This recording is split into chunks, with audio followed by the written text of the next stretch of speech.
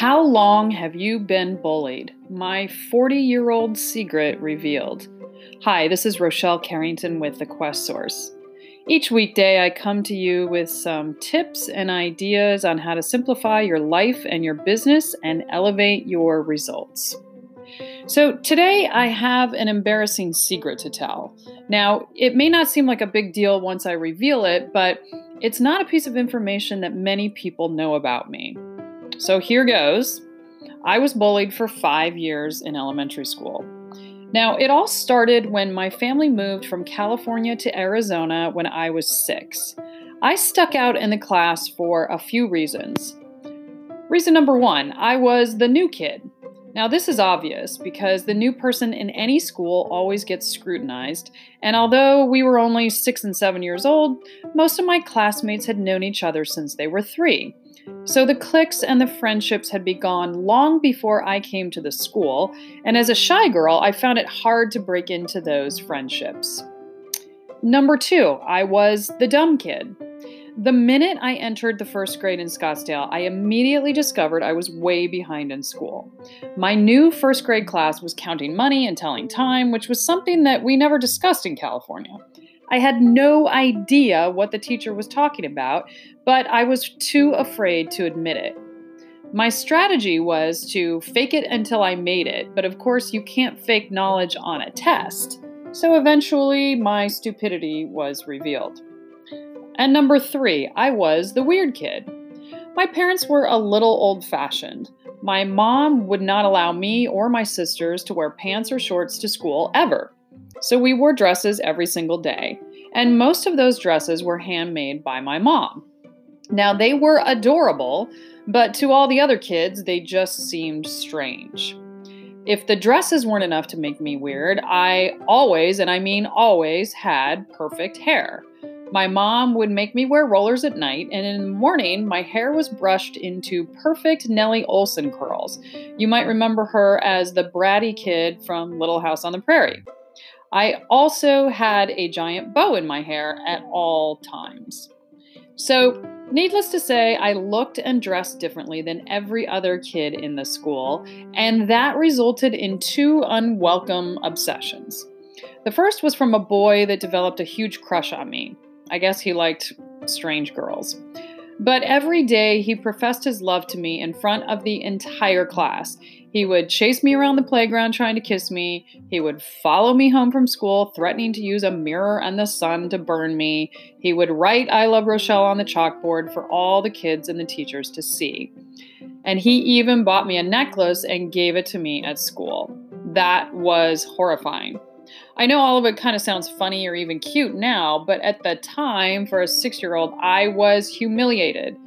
And it also became a very good reason for the other kids to make fun of me on a daily basis.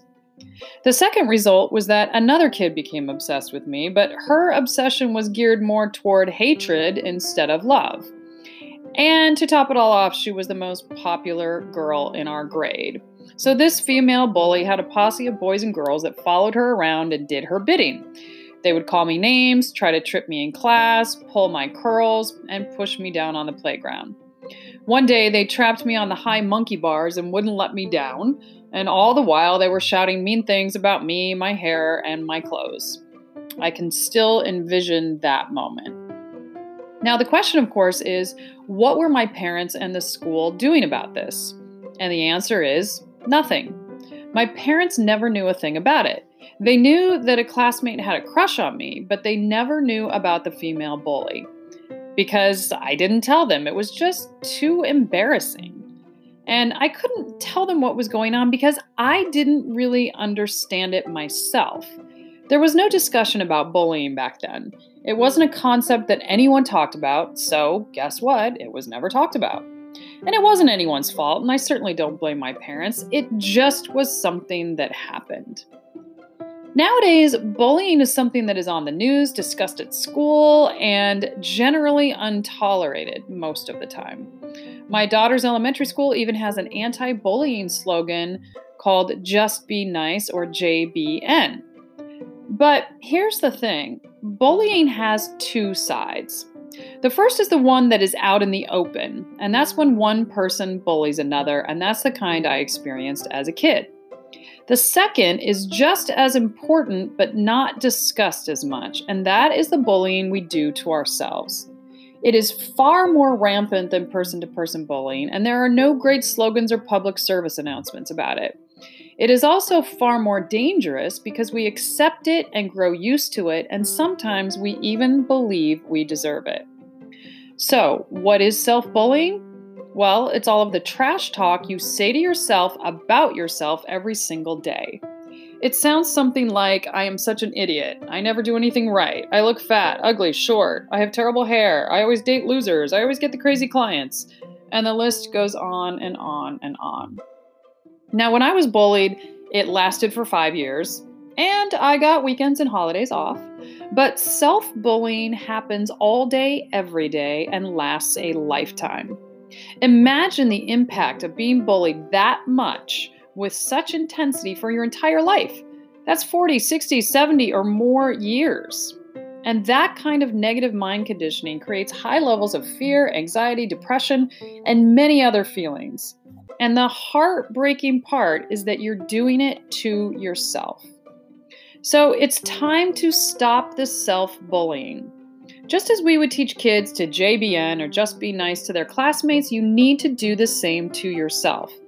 Every time you start saying something mean about yourself to yourself, think of that little girl in Arizona.